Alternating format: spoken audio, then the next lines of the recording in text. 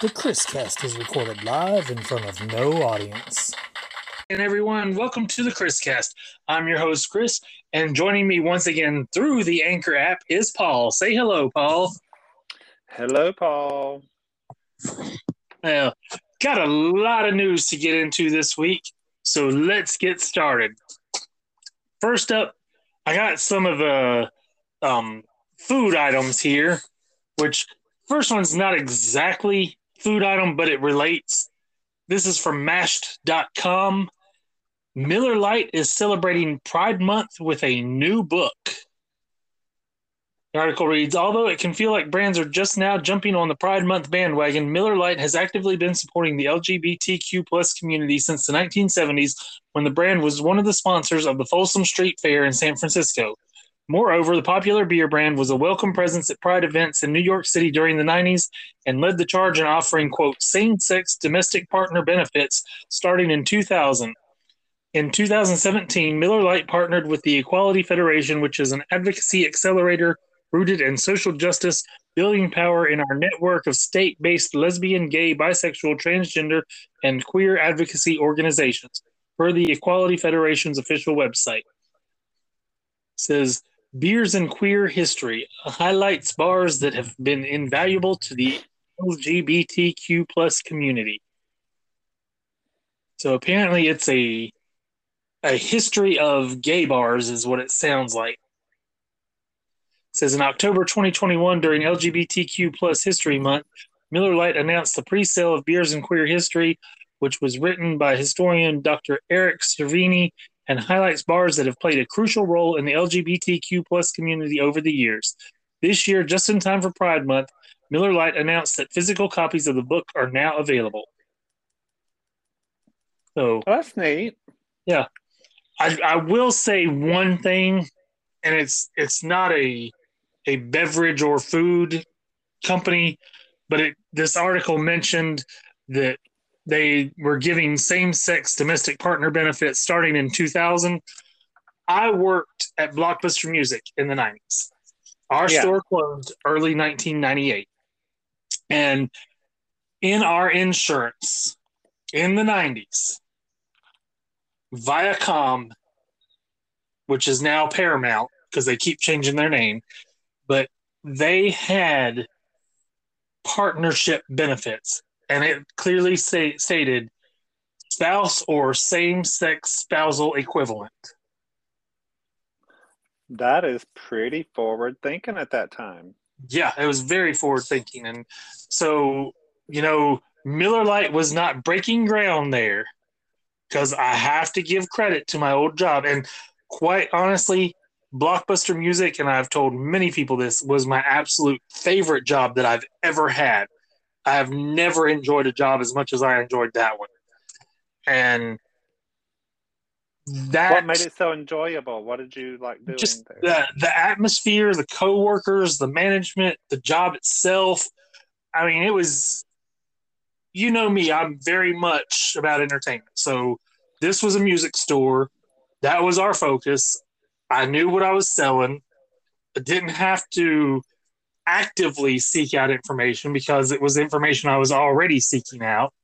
And it was at a time where I still enjoyed new music. So, that time is long since passed because new music now sucks.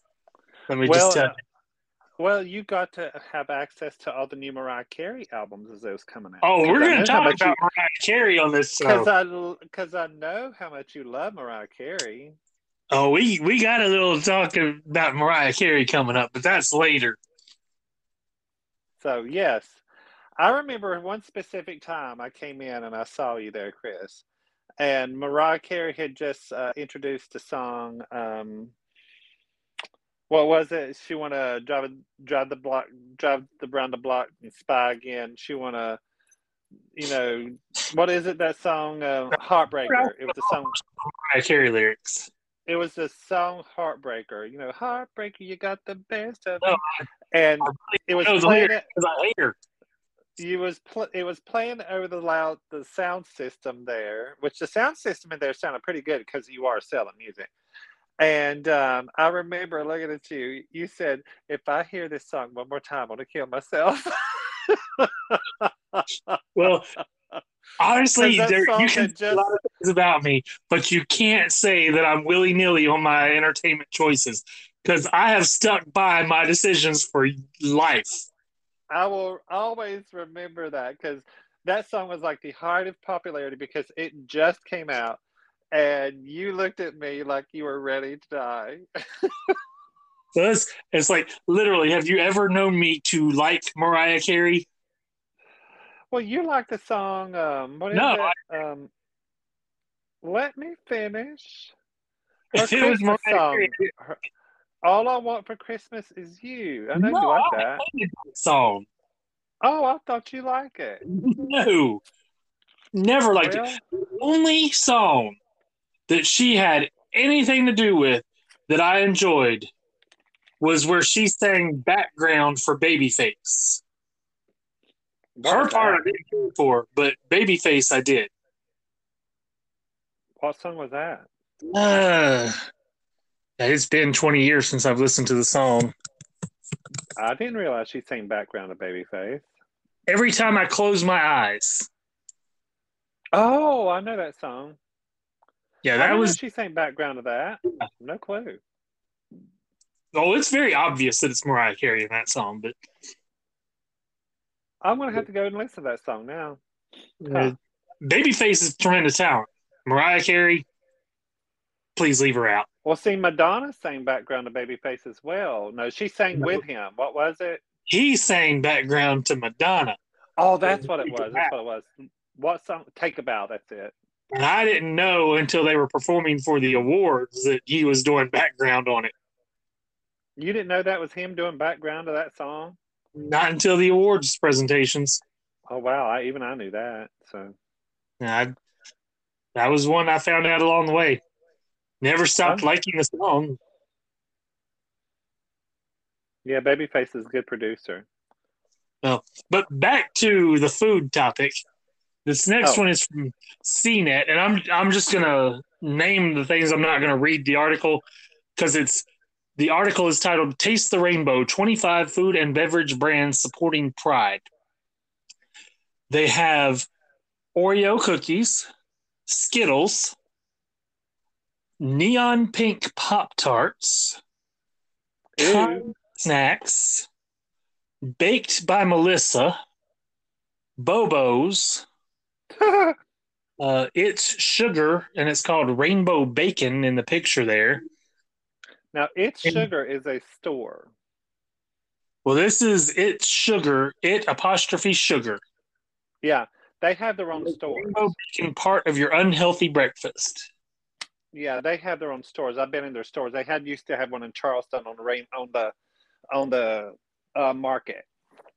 So But the sale of that does sponsor GLAD, so it goes to a good organization. For those who don't know, GLAD stands for Gays and Lesbians Alliance Against Defamation. So I thought it meant for gays and lesbians against drinking and driving. no, that would be GLADD instead of Oh, GLAD. you know I was picking. You're an idiot too. But anyways, moving on. Insomnia Cookies is another one on this list. Voodoo Donuts, Ooh, that sounds wonderful. Collectivo Coffee, Cream Plus Sugar, I Smart never, Sweets, I never heard of those. Chocolate Coffee. Chocolate coffee? Oh, Steinwater is $36, I guess, for a 12 pack. Still won't be buying that. Curio Spice, Absolute Vodka, once again. Absolute does that every year. Yeah. Bud Light has a rainbow colored bottle. Barefoot Wines, which I know you can get them at Target. We saw them there over the weekend. Miller Lite, as we mentioned earlier. Crystal Head Vodka, and it's a skull with a rainbow. And that's actually a pretty bottle. Like, if you get the chance, look up the Crystal Head Vodka Rainbow Skull bottle because it's a pretty bottle. But Hmm. it's $55 at Drizzly. Future Gin, House Wine, Gay Beer, Gay beer? A beer, Wow. cat wine spritzers, illegal, I guess ILEGAL mezcal, Ogden's Own, and it looks like that's it. So there's 25 companies, food and beverage, that are celebrating Pride this month. Well, most of those are alcohol. Well, the snacks were not. Well, I know, but a lot of that was alcohol companies. All alcohol. There was some water in there, but most of the beverages were alcohol. Yeah. Seems like Coca-Cola would have done something. Coca-Cola usually does. Well, they might. It just wasn't on that list. Pepsi Cola, Yeah. same. Yeah. Well, Lucky Charms is. I mean, they're magically delicious. Charms. And Lucky Charms, they have rainbows in there. So every time I see that, I think, oh my gosh, they support the gays. Which, have you ever seen the movie The Vanishing with Kiefer Sutherland? It's been eons, yeah.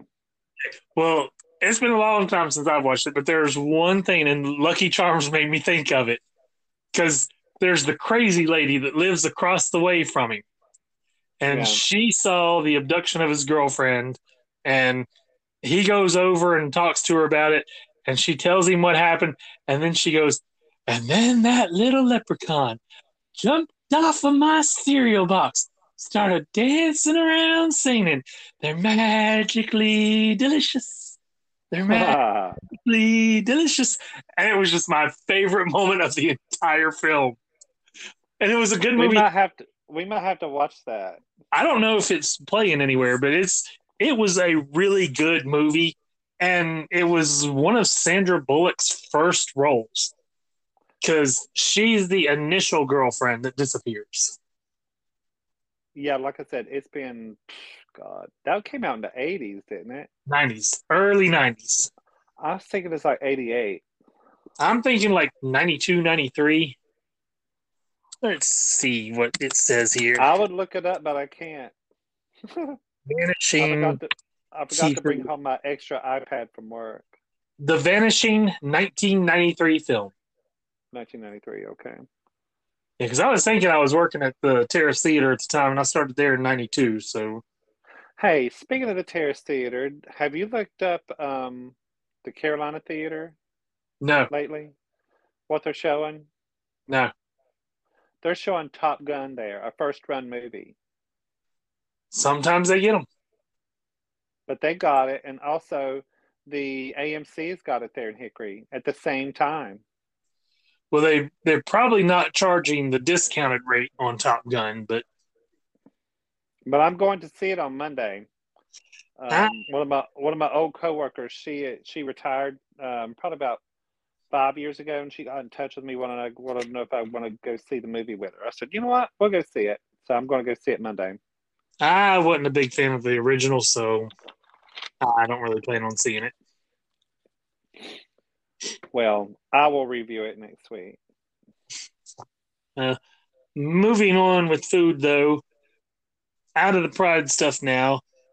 This is from foodandwine.com. Mountain Dew Baja Blast is returning to stores this summer with 3 new flavors and an energy drink. Let's see. Okay, well, we need to really do some homework of how many flavors our Mountain Dew has now. Well, that can be your assignment for next week. Hold on. Hey, Siri, remind me this weekend to look up. Where are you at? Hey, Siri, remind me this weekend to look up how many Mountain Dew flavors there are. Okay. The article reads here, Mountain Dew Baja Blast famously launched as a Taco Bell exclusive flavor in 2004, back when the mountain was still a mountain. MTN was still a MOUNTAIN, and has since inspired decades of chain-exclusive Mountain Dew flavors, including 2 this year alone, Mountain Dew Legend at Buffalo Wild Wings and Mountain Dew Purple Thunder at Circle K. The Baja Blast has continued to remain popular over the years and has gone on to receive semi-regular summertime releases at retail shops since 2014. For summer 2022, that means both Baja Blast and Baja Blast Zero Sugar are returning to store shelves nationwide for a limited time, along with a couple new iterations, Mountain Dew Baja Mango Gem and Mountain Dew Baja Gold. The former is billed as, quote, a colorful orange tropical mango flavor, while the latter is a, quote, bright island pineapple flavor. Then, for the first time ever, Baja Blast is getting the energy drink treatment with the release of Mountain Dew Energy Baja Blast, described as featuring, quote, all the flavor of the original Baja Blast, in addition to the added benefits of citicoline, zinc, and caffeine, which provide a jolt of energy and a boost to mental clarity with zero added sugar. And can you tell I don't know the first thing about citicoline? I don't even know. What is that? Citicoline is all I know. Never heard of it. It sounds like something you'd drink to have a damn colonoscopy with.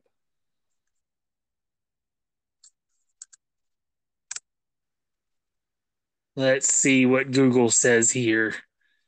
Citicoline, also known as, well, we're not even going to try that, is an intermediate in the generation of phosphatidylcholine from choline, a common biochemical process in cell membranes. Yeah, I don't understand any of that, so that's the best I can tell you. Why would you want to put that in a drink and it has something to do with your cellular stuff? I don't know. Yeah. But moving on, from foodandwine.com, Cheez-Its new crackers use cheese aged to hip-hop music. You've got to be kidding me. Cheez-It X Pandora aged by Audio Crackers will be sold exclusively through Cheez-Its online shop. Aging alcoholic beverages to music isn't particularly uncommon. We've seen beer aged to the sweet sounds of Wu-Tang Clan, and Metallica ages their whiskey with a patent-pending, quote, sonic enhancement system called Black Noise that, of course, plays their own music.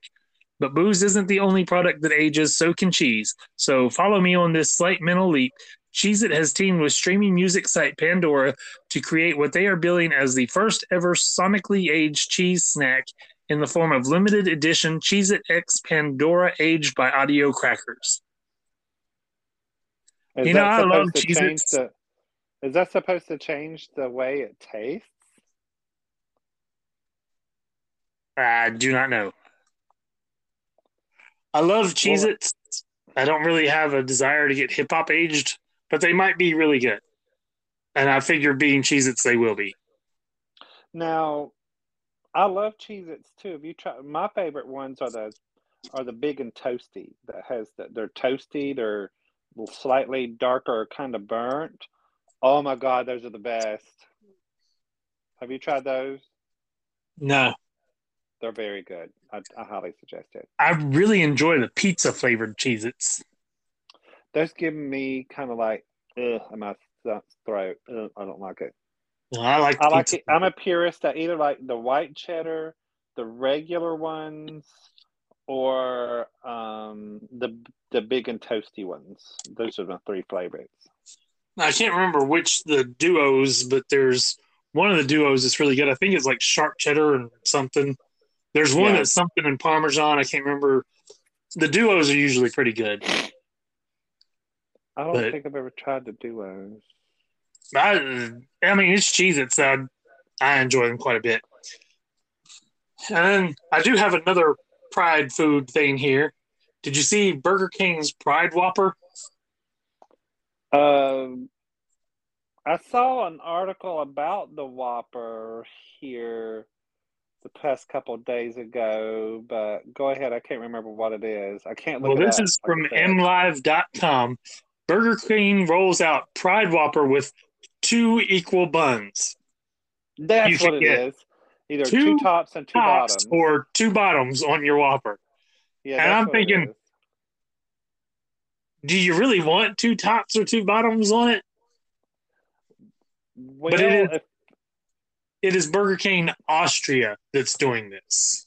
I was going to say, because if you got two bottoms on, it'd be less bread to eat. I mean, it'd be, technically less bread if you're watching your carbs. It's apparently not going over very well. They're saying they're getting negative feedback in this article.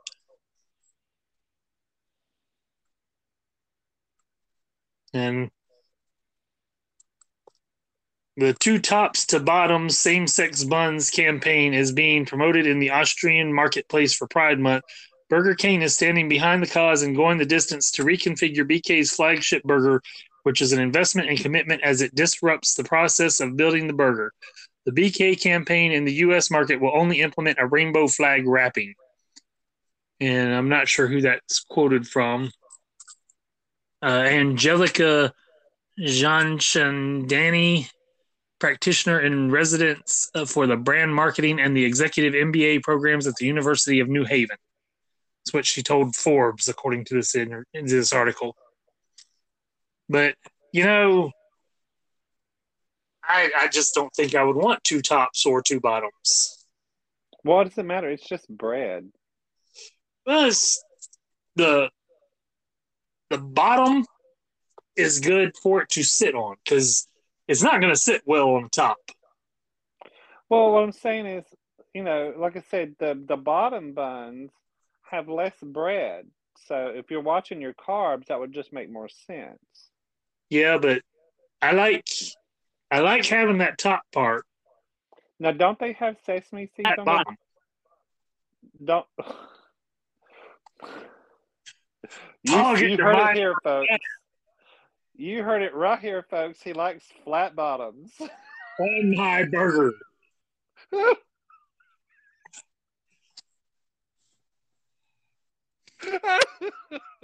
Can't take you anywhere, can we? You said it, not me. We're going from this story, I'm telling you.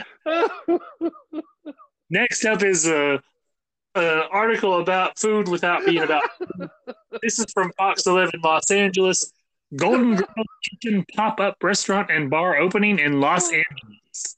Oh my God. It's the Golden Girls Kitchen, a themed pop-up restaurant and bar, is coming to Beverly Hills in July. Guests will wax nostalgic and take a step back in time to 1980s Miami to enjoy everything Golden Girls.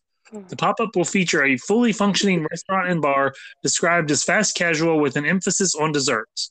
Tickets are $50 per person and include a reserved seat and guaranteed window of time to dine, choice of an entree, and cheesecake to complete the meal. Menu items will include Sophia's lasagna, meat or vegan, and Blanche's Georgia-style cookies, plus the Dorothy Miami-style sandwich.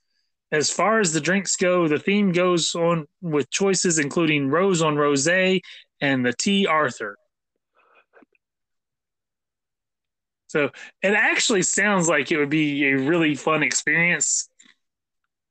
Don't know if it's $50, but they did drink a lot of tea on the show, so I could see them serving teas and stuff like that. Well, it's Tea Arthur, B. Arthur, and Rose on Rosé.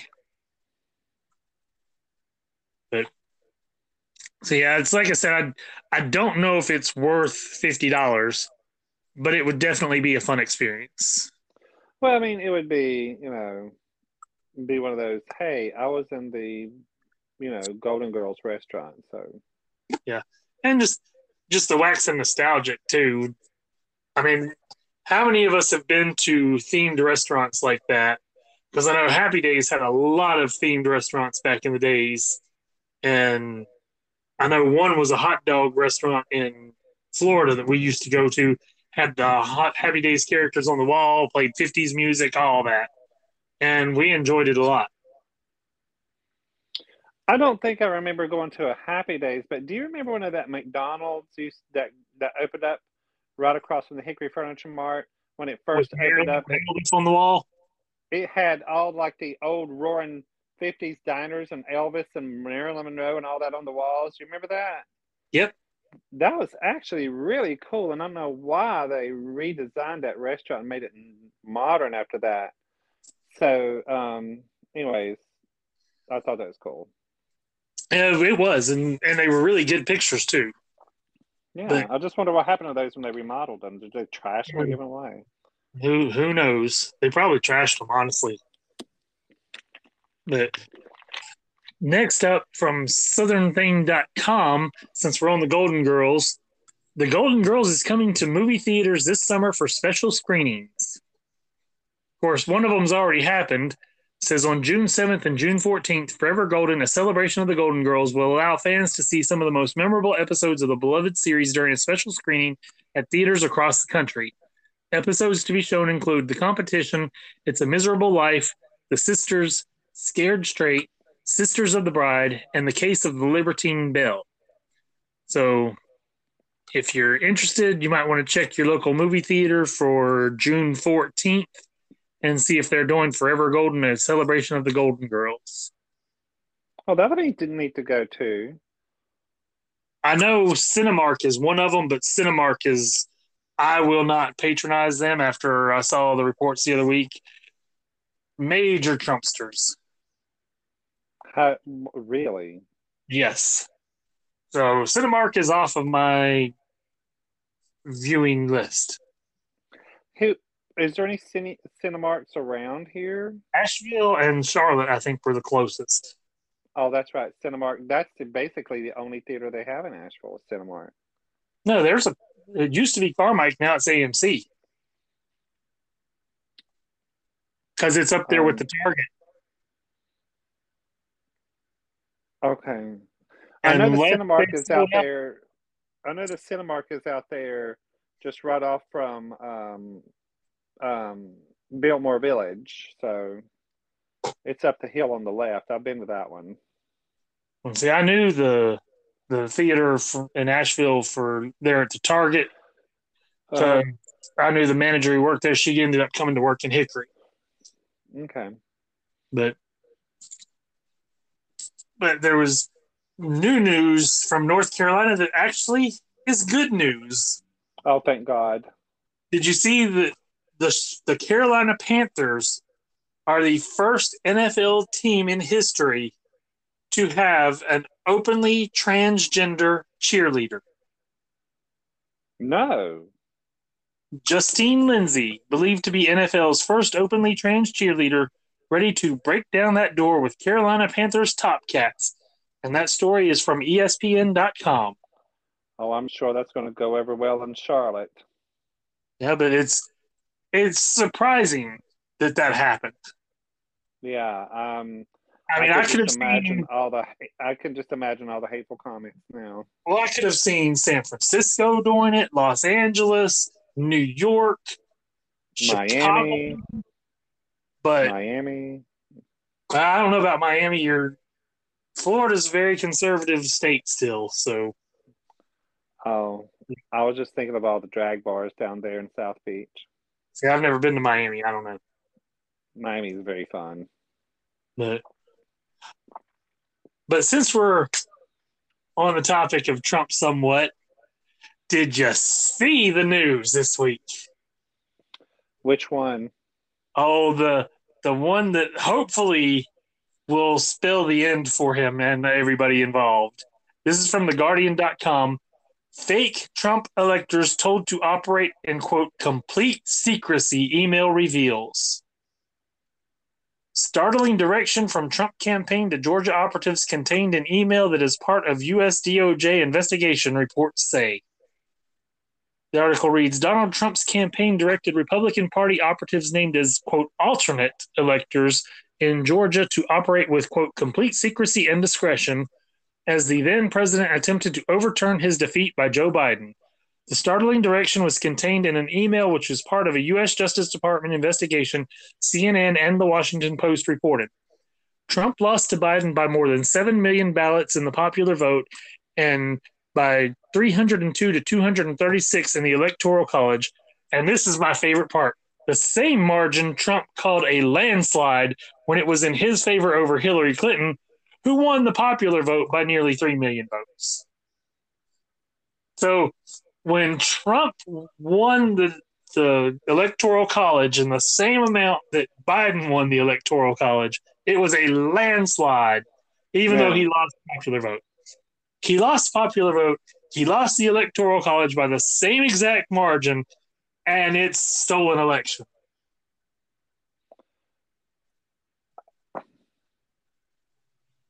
But I'm I just speechless. I'm done. I'm done. The motherfucker needs to be put in prison. Him, Jim Jordan, every damn one of them needs to go to fucking prison for the rest of their lives for everything they've done. The insurrection, everything. I'm done with it. There's going to be showing starting tomorrow night the hearings from the January 6th committee. It's going not to on be live on. It's going to be live on prime time. Not going to be carried on Fox because they don't want none of their viewers to know the truth. And plus, if they play it live on the TV, they can't sit there and deny what just aired. That's where the problem comes in. Well, and plus, Sean Hannity and Laura Ingraham and several of them are co-conspirators of this too. So I believe that's another reason why they can't show it. And I hope they all fry for it, personally. I just want all of them to go to damn prison, every damn one of them. And I want the whole Republican Party to just fold. Every damn one of them just fold because of all the lies and the shit they've been feeding everybody for the past 6 years. And just a real quick tangent here. I've only seen parts of it, but we got to mention Matthew McConaughey's speech yesterday.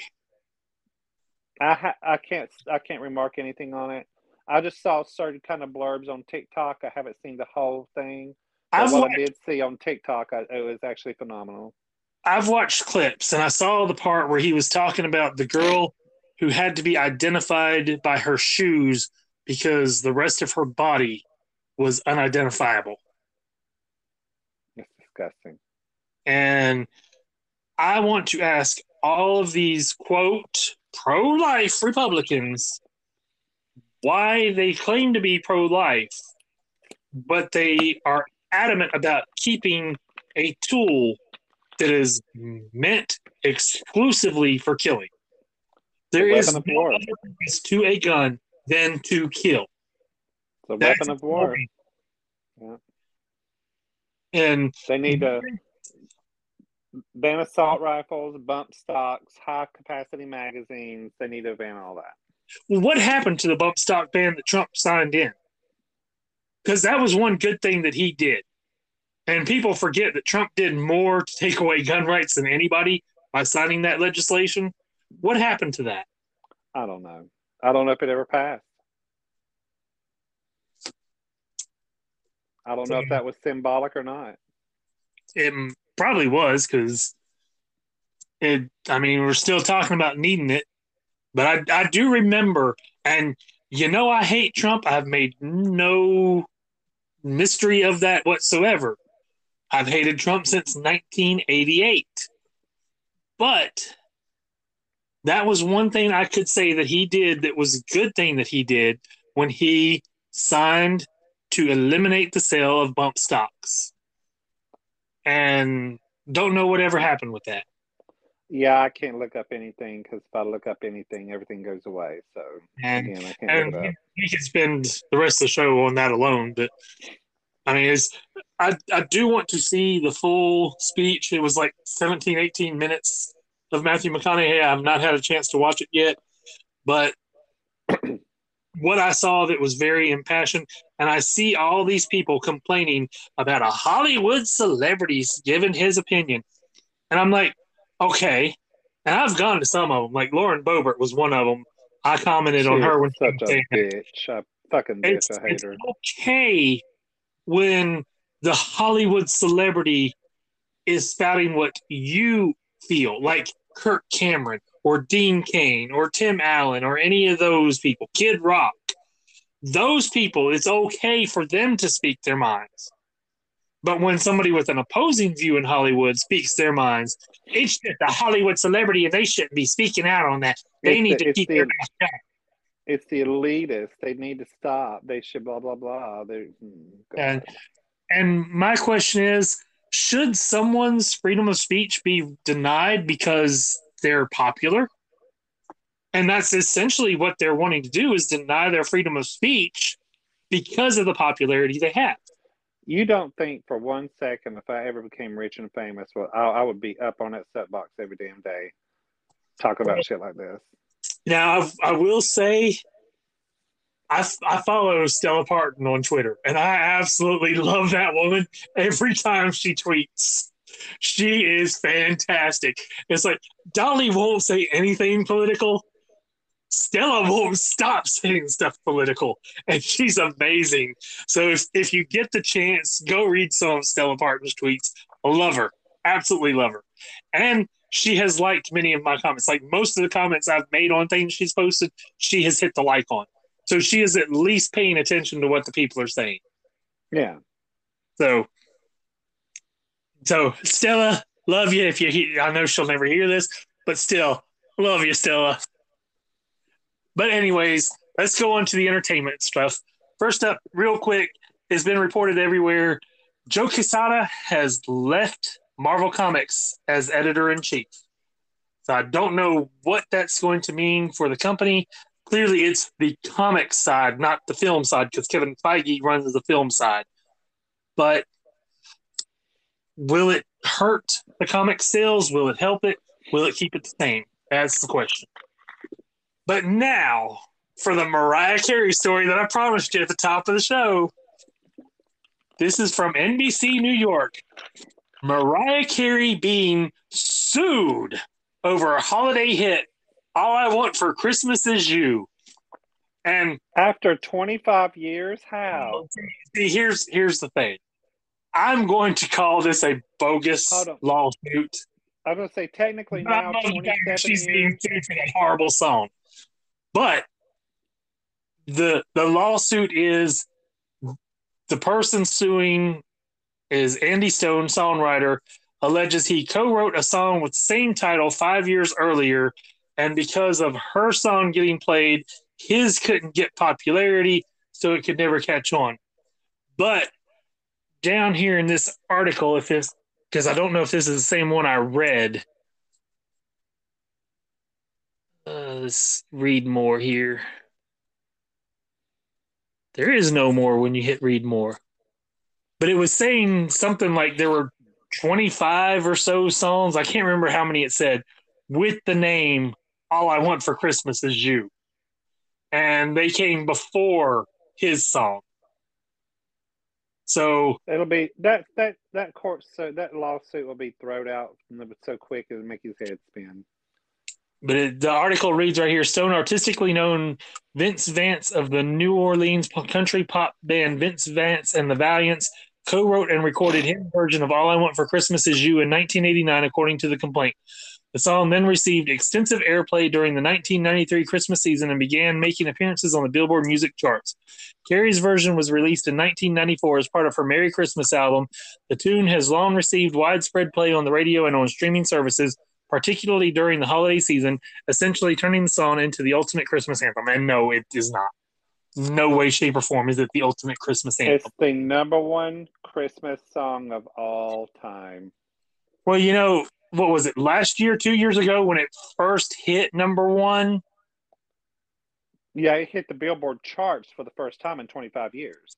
And it went to number one for the first time ever in 25 years. And what did I say last week or 2 weeks ago, whenever it was, about Kate Bush's Running Up That Hill hitting number one? Because today's music's so bad that we got to go 35, 40 years ago to get a good song. So you're saying that song's a good song then? No, I'm not saying that song's a good song. I'm just saying it has no competition today, so it can hit number one easily. That's what you said about Mariah Carey's All I Want for Christmas. It's actually really good music. Running Up That Hill was the good song that went to number one, which it actually hit the Billboard Top 10 this week. Anyway, like I said, the Mariah Carey's All I Want for Christmas Is You is the number one downloaded Christmas song of all time, and it's also replaced Bing Crosby's White Christmas as number one. And not in my book, which I never was. I'm just saying that it did overtake that. And Bing Crosby's White Christmas is number two now. And I still won't be listening to it any more than I have to. I wish I had it on something. I'd cue it up right now. And I would hit stop right there. Be having that nonsense because it's terrible music. All she could do is scream. I don't know why people thought she was so good. But anyways, Moving Oh, on. I don't want a Let's lot for get to Christmas. real talent now. Did you see there is a front runner to play Madonna in the biopic? What freak did they get? Julia Garner, who is known for Ozark, is set to play Madonna currently in the biopic. No. I can definitely see it in this lady. Is she freaky enough to look and do it? Paula's gonna die before this show's over with. You can tell right now. She looks like a freak. Did you not see her latest Instagram post? We discussed it. It's a filter.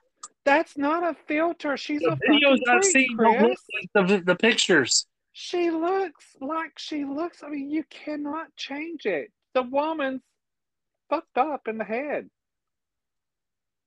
She is. Those, once again, we need the disclaimer. The views of Paul do not necessarily reflect the views of the Chris cast.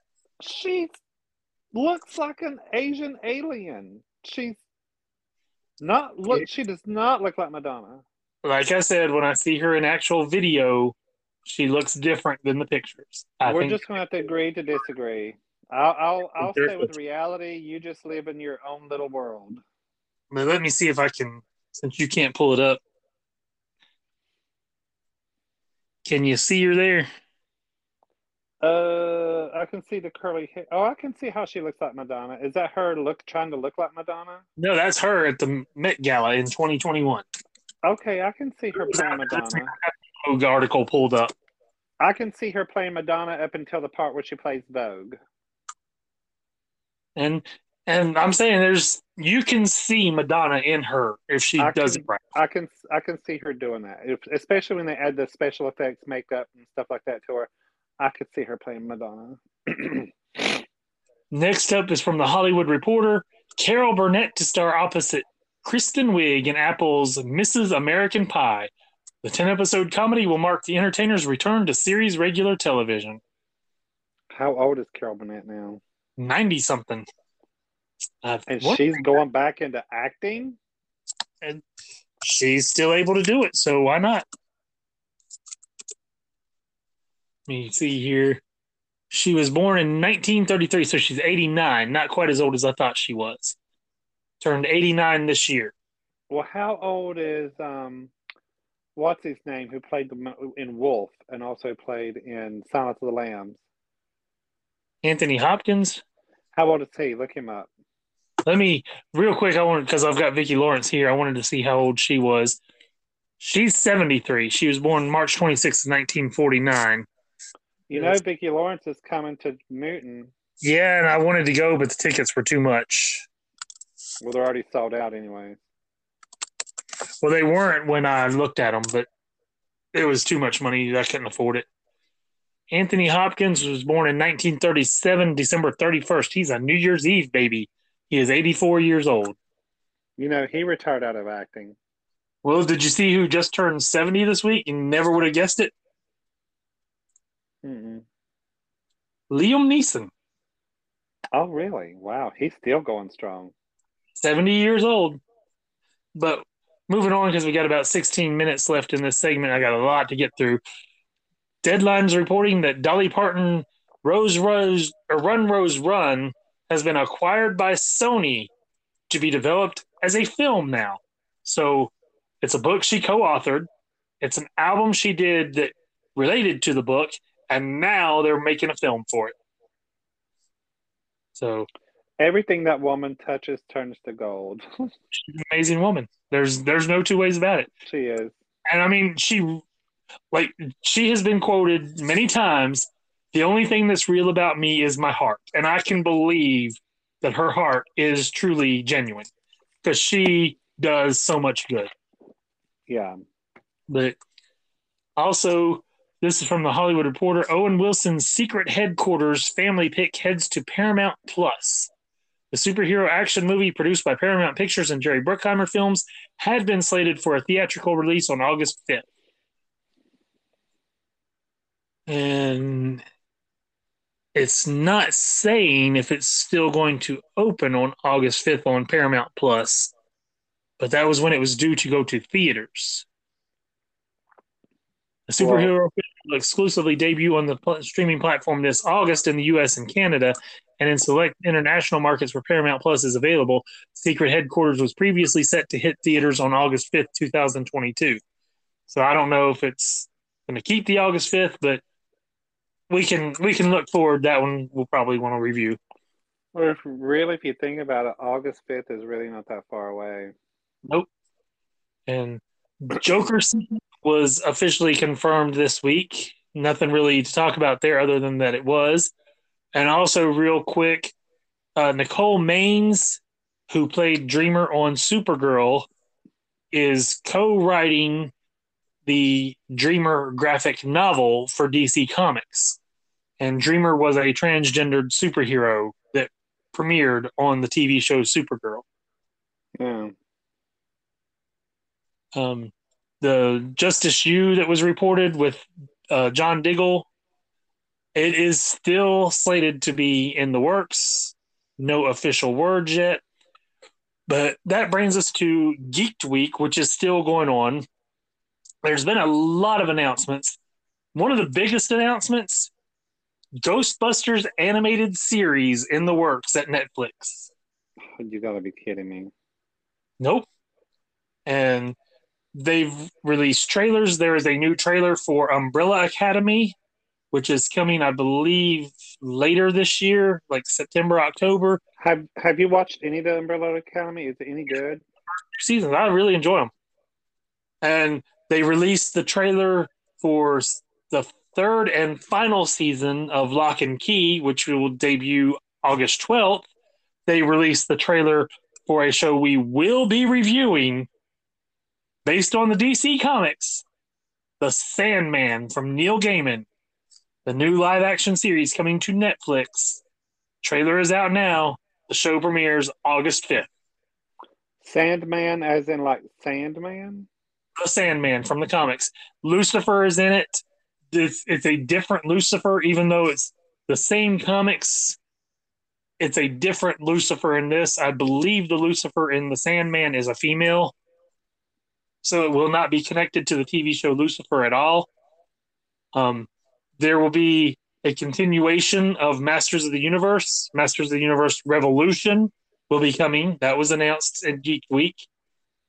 First image of Skull Island animated series was revealed this week. Let's see what else here.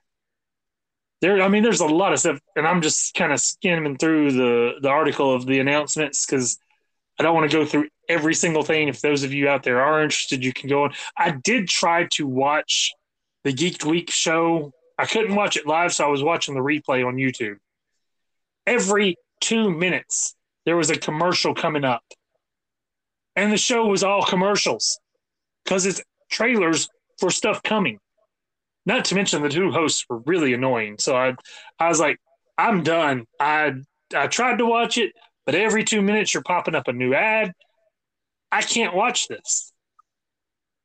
They released the Gray Man official clip. That's Chris Evans and Ryan Gosling in a film later this year on Netflix.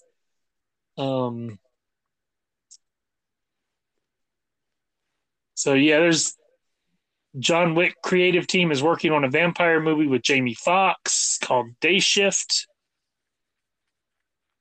Lots and lots being announced this week from Netflix. So, and then today we also got the premiere of the Black Adam trailer, which I told Paul about before we started recording tonight. Looks fantastic. I really think this is going to be a home run for DC again, which DC desperately needs. And it's got The Rock in it as Black Adam. It has Pierce Brosnan playing Dr. Fate. You see shots of Hawkman, Atom Smasher, Dr. Fate, a lot of Black Adam through it. And it looks like there's going to be a good bit of humor in it as well. But I do believe it's going to be a pretty violent film. So If you haven't seen it, I definitely suggest watching that trailer. It looks really, really good. When's She-Hulk hitting? August. I don't remember the exact date, but Isn't it going straight to streaming? Disney Plus TV series. Let's see. August 17th is the premiere. Okay. I didn't know. I was thinking it was coming up closer than that, but I guess not. And that, of course, brings us to those that we've lost this week. First up today, it was announced that Jack Wagner's son Harrison was found dead in a parking lot at the age of 27. Details of his death have not been released, no cause of death. So there's something going on there. Definitely something not right. A 27-year-old does not die in a parking lot of natural causes. It sounds like suicide, if you ask me. So I know they said that he's had drug troubles, and speaking of drug troubles, also this week, this is from whatculture.com, Melanie Pillman passes away. Brian Pillman Jr. released a statement. Of course, she was the widow of Brian Pillman, the wrestler. And Brian Pillman Jr. tweeted on Twitter, "Thank you, Mom, for bringing me into this world and for trying your best. You were my number one fan. Rest in peace. I love you." And then he went on. It says it went to Instagram and posted more detailed. And it said, those of you who know our family story understand that I didn't have the best relationship with my mother, though my sister and I had recently been in touch with her, working to improve that relationship. It said her death, while unexpected, was not surprising. Her lifestyle choices that dominated the better part of the last 25 years of her life had ultimately caught up with her. So another story of someone not being able to get away from their demons and unfortunately succumbing to them. Yeah. And CBS News reports original Gerber baby Ann Turner Cook dies.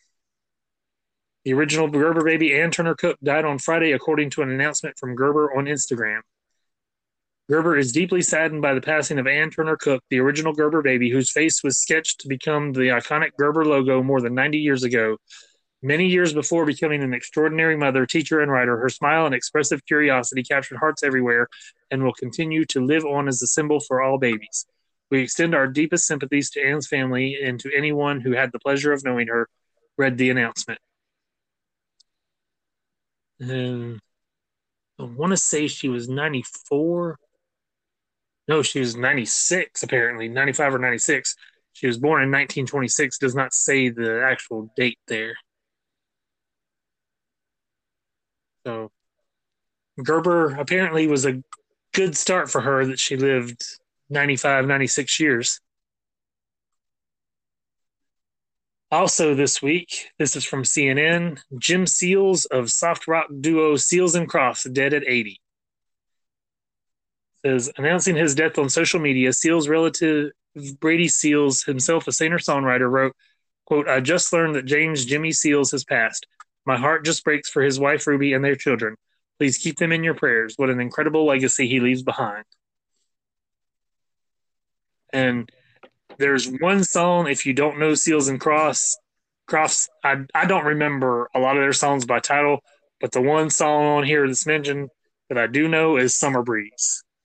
Yeah. I think everybody will know that song. I know that song. In fact, I hear it out every time, a lot of my showroom. Summer Breeze makes me feel fine. And there's also a remake of that song on I Know What You Did Last Summer. Oh, really? Next up, Charles Siebert, actor on Trapper John M.D., dies at 84. This is from The Hollywood Reporter. It says, Charles Siebert, the stage-trained actor who portrayed the snooty Dr. Stanley Riverside II on all 7 seasons of the CBS drama Trapper John M.D., has died. He was 84. Siebert died May 1st of COVID-related pneumonia at University of California, San Francisco Medical Center, his daughter Jillian Bozanik told The Hollywood Reporter.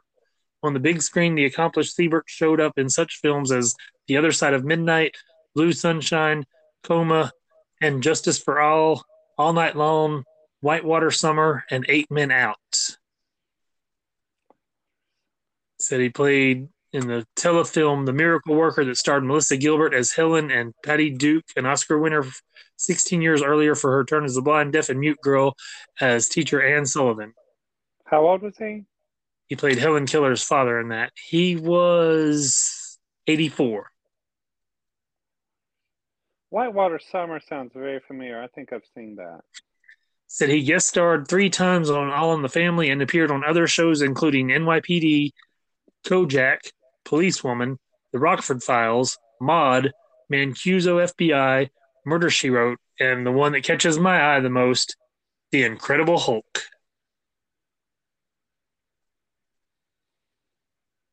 So, a lot of work to remember him by.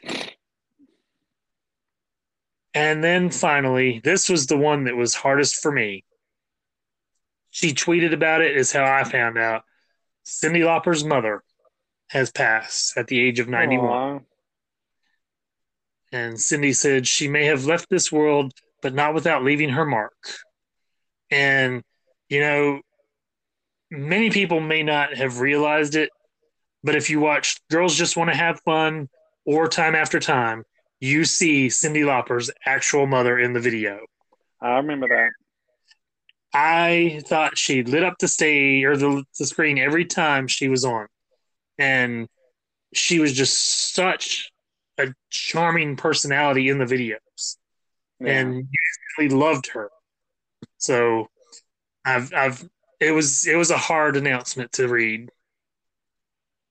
But she did share the picture of her on the Girls Just Want to Have Fun with her mom sitting at the table. But now Cindy's approaching what, 70 years old? I am not sure. It says the exact date and cause of Katrina's death is currently unknown. But she did die at the age of 91. Let's see, Cyndi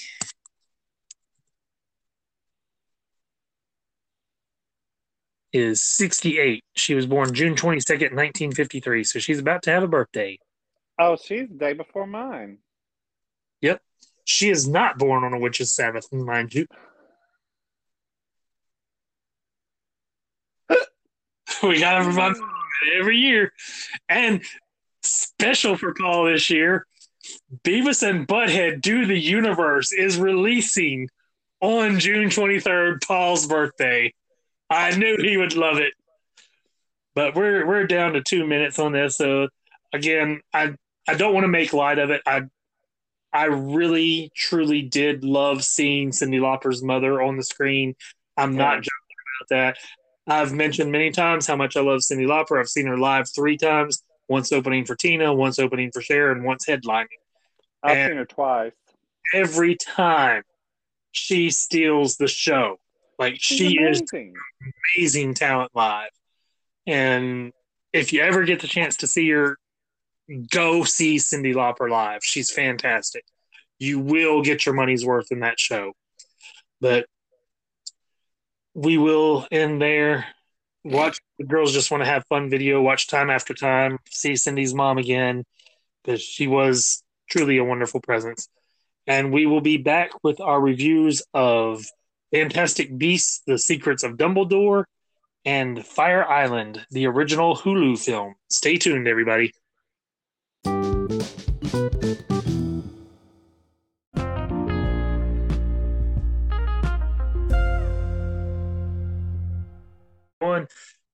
First off, let's go to the Box Office Mojo weekend film results. And I told Paul before we started back to recording, 2 films we've watched, Spider-Man and The Batman, are actually still on the charts. The Batman dropped from 25 to 38, $5,128 in its 14th weekend for $369,342,756. And Spider-Man No Way Home dropped from 28 to 36, $7,224 in its 25th weekend $804,768,346. And since we're going to be reviewing it, The Fantastic Beasts: The Secrets of Dumbledore fell from 11 to 13, $360,840 after 8 weeks, $95,484,813. That brings us to the top 10. Debuting at number 10, $1,117,962, Crimes of the Future. Down from 8 to 9 after 11 weeks, The Lost City, with over $1.25 million, $103,999,201 so far.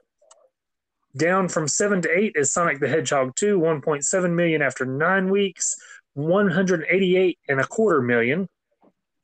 Debuting at number 7, and these two debuts I do not know anything about, to be honest. Debuting at 7 is Vikram, $1,770,000.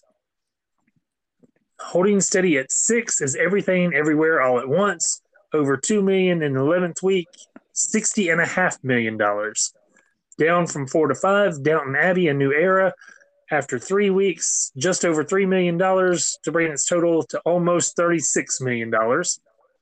Up from 5 to 4 is The Bad Guys, over $3.25 million after 7 weeks, $87.25 million. And then the top 3 don't change. Bob's Burgers Movies is second week, $4.5 million for $22,378,229. Number 2 is Doctor Strange in the Multiverse of Madness, over $9 million after 5 weeks, $388,633,292. And number 1, of course, Top Gun Maverick, $90 million in its second weekend, $295,641,022. And of course, that is the biggest Tom Cruise film, the biggest Paramount opening, I believe, to date. How much is it worldwide, Chris, for Top Gun? I closed out the screen. You would ask me this question after I close. Let's see.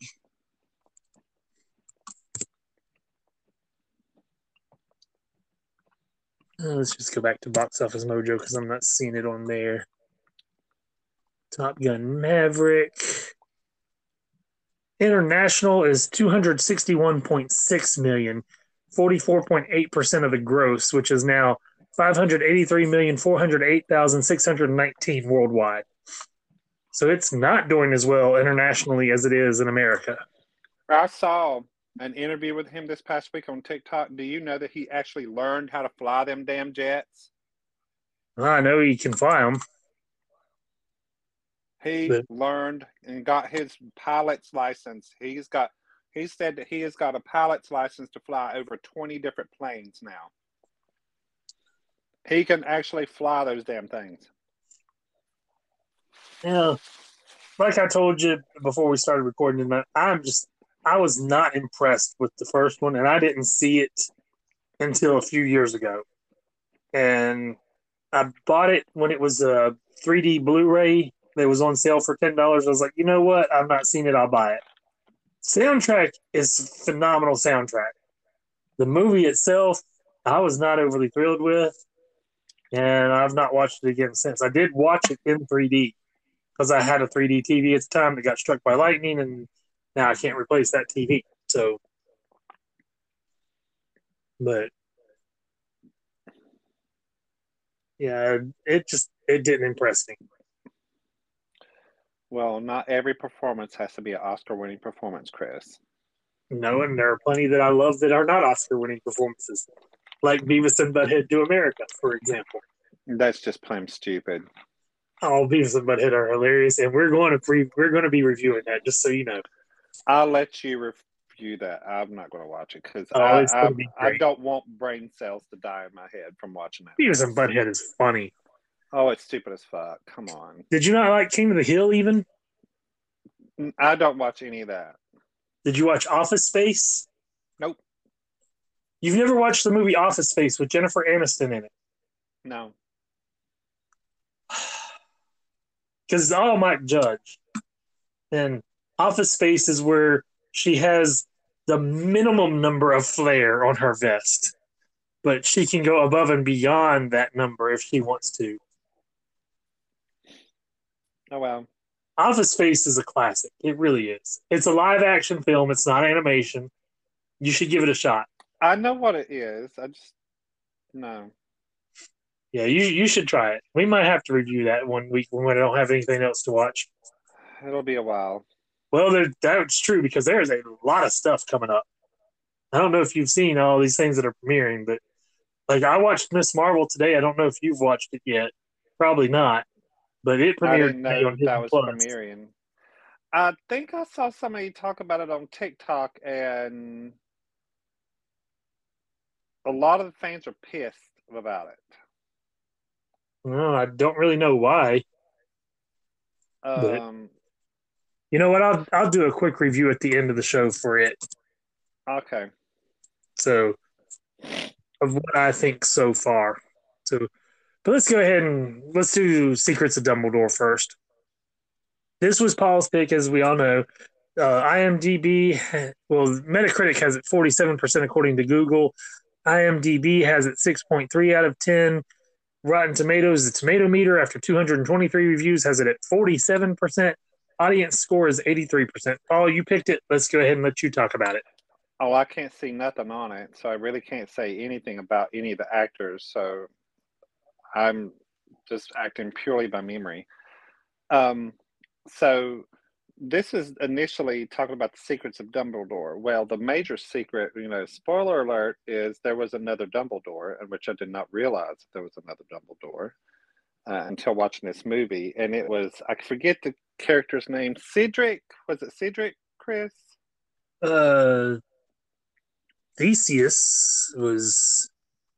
I can't remember. It's the guy with the long, stringy Let black me go to hair. IMDb. I'm trying to think of. There's Credence. Credence, that's who it is. Credence. He was a Dumbledore. He, which did not realize this.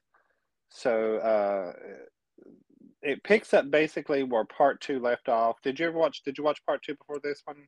Yeah, as best I could. I honestly tried, and part two bored me so much.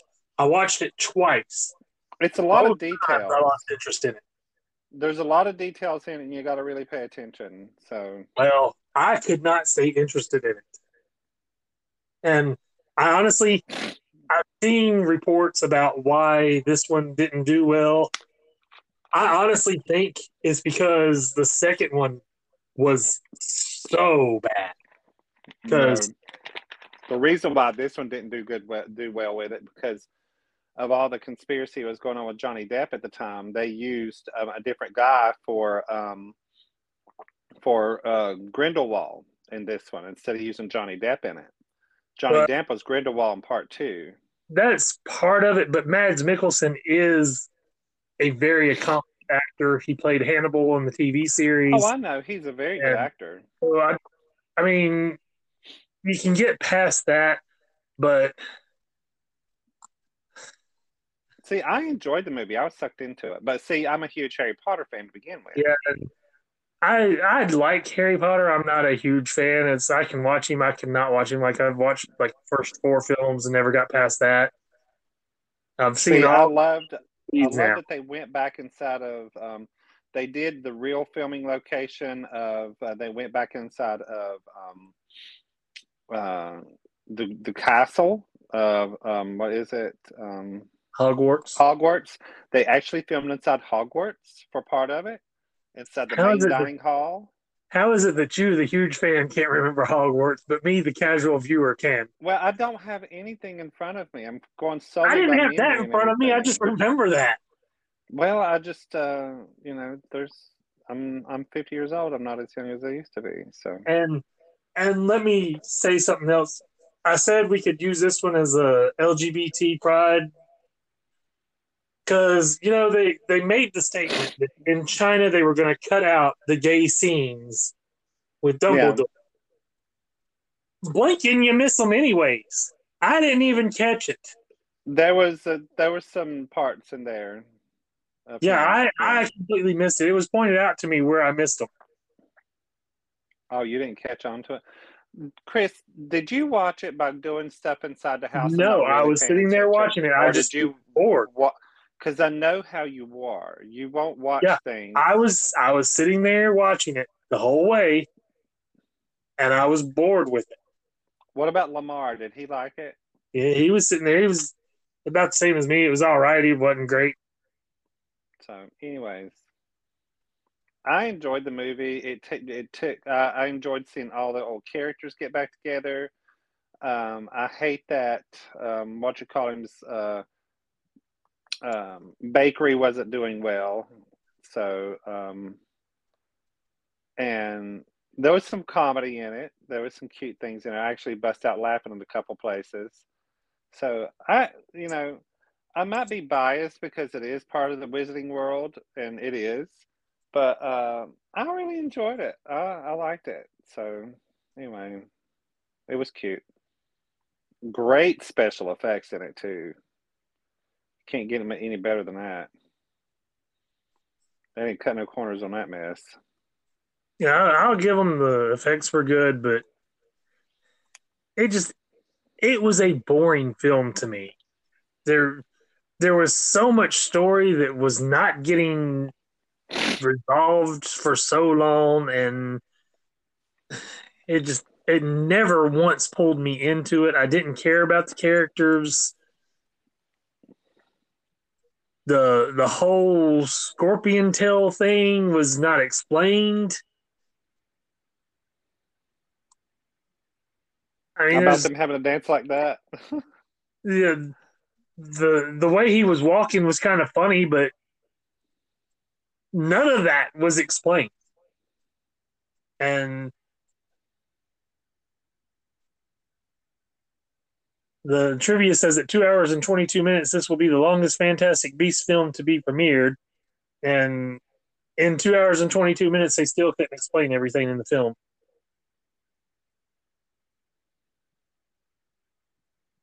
I guess it explains more in the books, just like it does in the movies for Harry Potter. Well, this does not make me want to read the books. So, because the books, I'm going back through them on Harry Potter. They're so much better than the movies.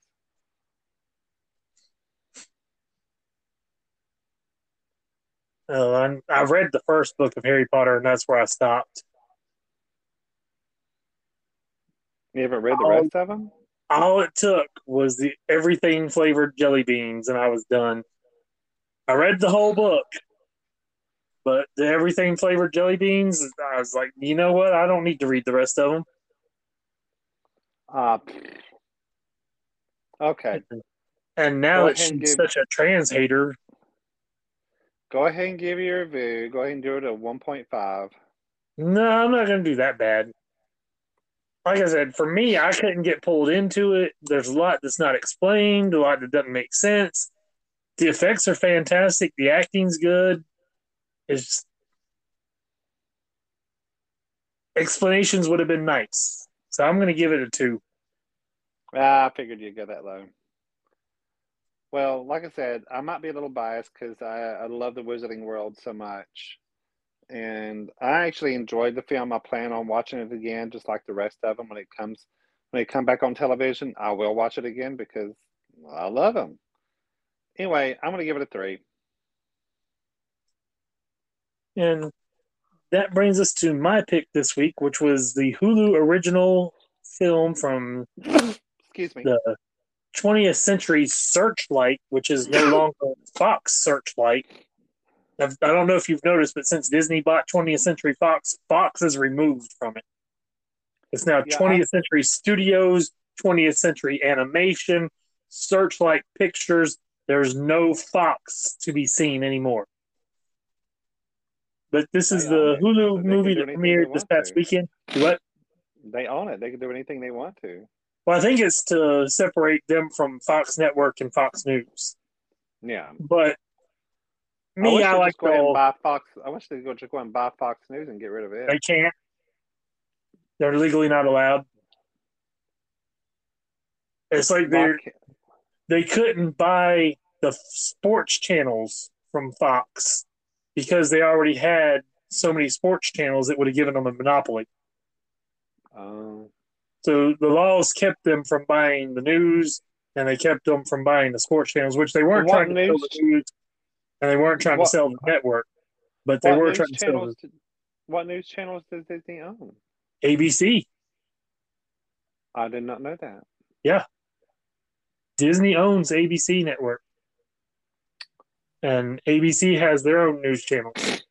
I had no clue on that. Okay, I mean, they don't have the channels on the cable like the others do, but there is a live ABC News channel 24 hours a day, which if you go to the ABC app, you can access it regardless. You may not be able to access the rest of the stuff because, of course, a channel that you could get over the antenna, you cannot get online without subscribing, which makes no sense to me whatsoever. But the ABC News channel is there regardless for anybody. Yeah. And so I don't know if that would have disqualified them because I know Fox was not trying to sell the news channels, but they didn't want to sell that. They didn't want to sell the Fox network. Probably the stuff that was most profitable they were keeping. Rupert Murdoch's an asshole, anyways. Yeah. Now that's one of the things I want Family Guy off of Fox because, and that's another thing. Fox owns Tubi, so I've pretty much stopped using the Tubi app because it was somebody, I don't know if I mentioned it on the show, but there was somebody in charge at Fox that said that if he had the chance to do it all over again, he would have had Rudy Giuliani once again on The Masked Singer, which shows absolutely no remorse. He does not learn anything. And so I'm like, I'm no longer supporting Fox. I'll watch Family Guy on Hulu. I'll watch Call Me Cat on Hulu, which are the only two Fox shows that I can think of that I actually watch right now. But what channel does Simpsons come on? does what? Simpsons. Fox, I don't watch it. I gave up on it several years ago because they did the Treehouse of Horror episode, and it should be the best episode of the year, and it was terrible. And I was like, you know what? It's been going downhill. I'm done. Yeah, because I know that The Simpsons is the longest running show of all time. So No, longest running animated series of all time. it's over 30 years old. It's premiered in '89 and is still going, but Yeah. you had shows that did run longer. Over 30 years?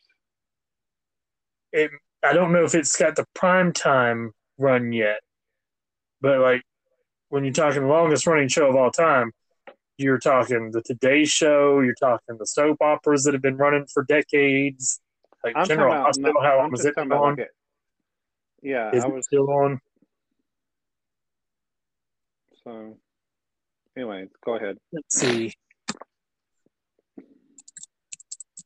Longest running TV shows. What's coming up? So let's see.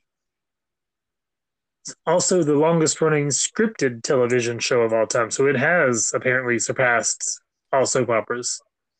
And that's what I said. Simpsons is the number one all See, time I didn't longest think it had running done that. show. I guess General Hospital doesn't air anymore No. because General Hospital came on in the '70s. So General Hospital's gone. you see how much attention I pay to the soap operas. When did The Yeah. Young and the Restless start? Because it's still on. Yeah. That I do know. But it's the, like I said, it's the longest running show of all time is The Simpsons. I think this is just going prime time because I'm not seeing anything soap opera. Let's see. Young and the Restless. But let's see. No, Young and the Restless has run longer. March 26, 1973. So Simpsons is definitely not the longest running scripted television show in history yet. Might be 49 seasons of The Young and the Restless. There might be talking about prime time then. Yeah. But it didn't specify when I pulled it up. But anyways, back to our review. The Fire Island, Movie Insider gave it 5 out of 5. IMDb has it 6.8 out of 10. Rotten Tomatoes, after 79 reviews, the tomato meter has it 94%, and the audience score is 78%. This film is, like I said, a Hulu original from Searchlight Pictures, which I believe Searchlight is now exclusively Hulu releases. I don't know about 20th Century Studios, but Searchlight, I believe, is exclusively going to Hulu. And it's a group of friends going to Fire Island for the week, like they do every year. They stay at a house that is owned by the character played by Margaret Cho. Basically, I hated every one of these characters throughout the film. There was nothing likable. And when they'd start to get likable, they would turn around and make you hate them again. I mean, this movie does more to hurt tourism for Fire Island than anything I've ever seen. Because every character is bitchy and whiny and two-faced and backstabbing and just horrible people. And like I said, even when they start to redeem themselves, they turn around and falter right back. Well, have you ever met a mob of gay people before? Yes, I have. Vindictive. And they're all vindictive and bitchy. They're snarky and bitchy and everything, but they're not this bad. Like, these people were just bad. And it's not the actors. It's just none of them were likable. I actually kind of enjoyed it, Chris, because I was really surprised when you said that, because I expected you to hate this thing. No, I actually took it with a grain of salt watching it, because whenever I saw what it was going to be, I was like, fuck, it's going to be nothing but a bunch of fags on here. And then I'll throw that word around lightly, by the way. But I actually enjoyed the characters. It was really cute. I laughed. I love Margaret Cho. I love her. She was the only one who remained likable throughout the film. Now, I will say that. Her character is the only one that's good. One of my favorite lines of her, she goes, you know, they went to that dinner party that night or whatever it was. And then it's like, you know, they kind of got, one guy kind of got interested in it. I think I said, well, why don't I have you over for dinner at our place tomorrow evening? And then he goes, well, why don't we have all of us over? And then he's like, okay, we'll do that. So they go back to Margaret Cho's house and goes, oh, we're going to be hosting a dinner at your house tonight. And she goes, what?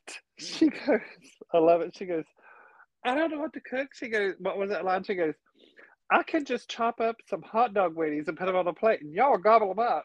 But she said, I can't do that for them. I enjoyed that line. I can just chop up some hot dog wings and put them on a plate and y'all gobble them up.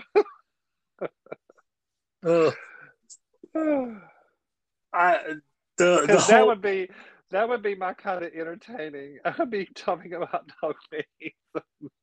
Well, the whole gays in space conversation, I was like, I could relate to that because, you know, me, when I talk to people, I talk entertainment.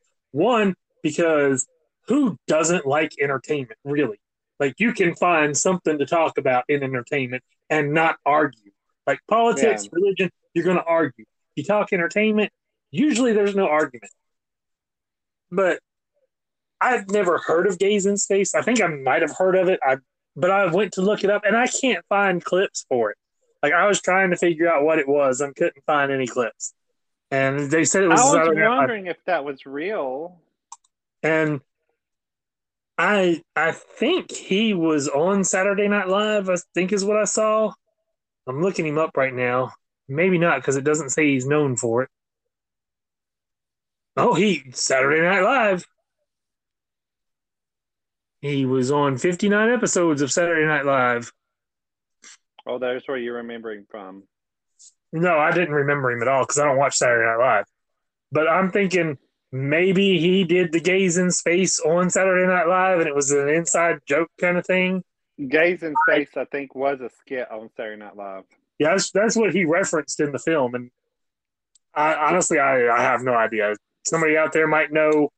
I can't tell you because I'm sure I quit watching Saturday Night Live a long time ago and just can't get into it anymore. I'm sure we can go to YouTube and pull it up and find it. No, There was nothing came up on Games in Space on YouTube. Not a thing. Really? That's Really. interesting. And I did not think to check Peacock, which has Saturday Night Live on there. It says they have every episode of Saturday Night Live, but then I went, and this was after they first put them on there. I went and watched the Madonna episode of Saturday Night Live. They didn't even have the opening monologue that Madonna did on Saturday Night Live. Like, I think it was about an 18-minute show. The show ran 90 minutes on TV. So you Yeah. cut out the commercials, it's still 70 minutes. You cut out the musical performance, it's still an hour. It was 18 minutes of the Madonna show. Literally. Wow. So, but yeah, the guy playing Keegan, I don't know if he's that flaming in real life or not, but he was so flaming, he was annoying. Like, I would not have gone anywhere with that guy. Did you notice the body makeup? Did you pay attention to that? Not really. At one point, they're standing at that dinner party and they're like Speedos or whatever, and one of them Speedo had moved, and underneath his Speedo was the whitest skin I've ever seen before in my life. It's like a crack of skin was showing from underneath his Speedo on the backside around his butt. And I was like, oh, holy spray tan. Oh my God. That was just like, it was like a difference between brown and white. That's how bad it was. I, I don't know. I know that, like I said, because Noah started to get to where you liked him and then he got to where you hated him. Will, who, if anybody watched How to Get Away with Murder, the guy who played Will played Oliver on How to Get Away with Murder. And he was bitchy and then likable. And then he said he doesn't like dogs. And I was like, you know what? I'm done with you now, too. There was like nothing likable about these people at all. They were very catty. Yeah. And the whole rom-com ending,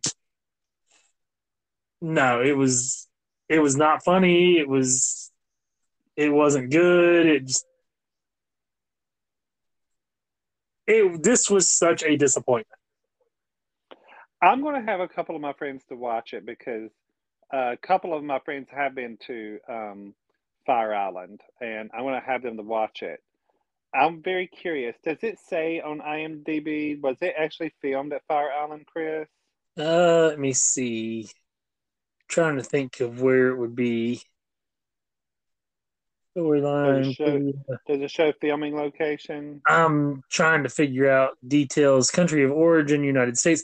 Filming locations: Fire Island, Long Island, New York, USA. So it was filmed on Fire Island. Okay. Fire So Island, the Brooklyn, New York City.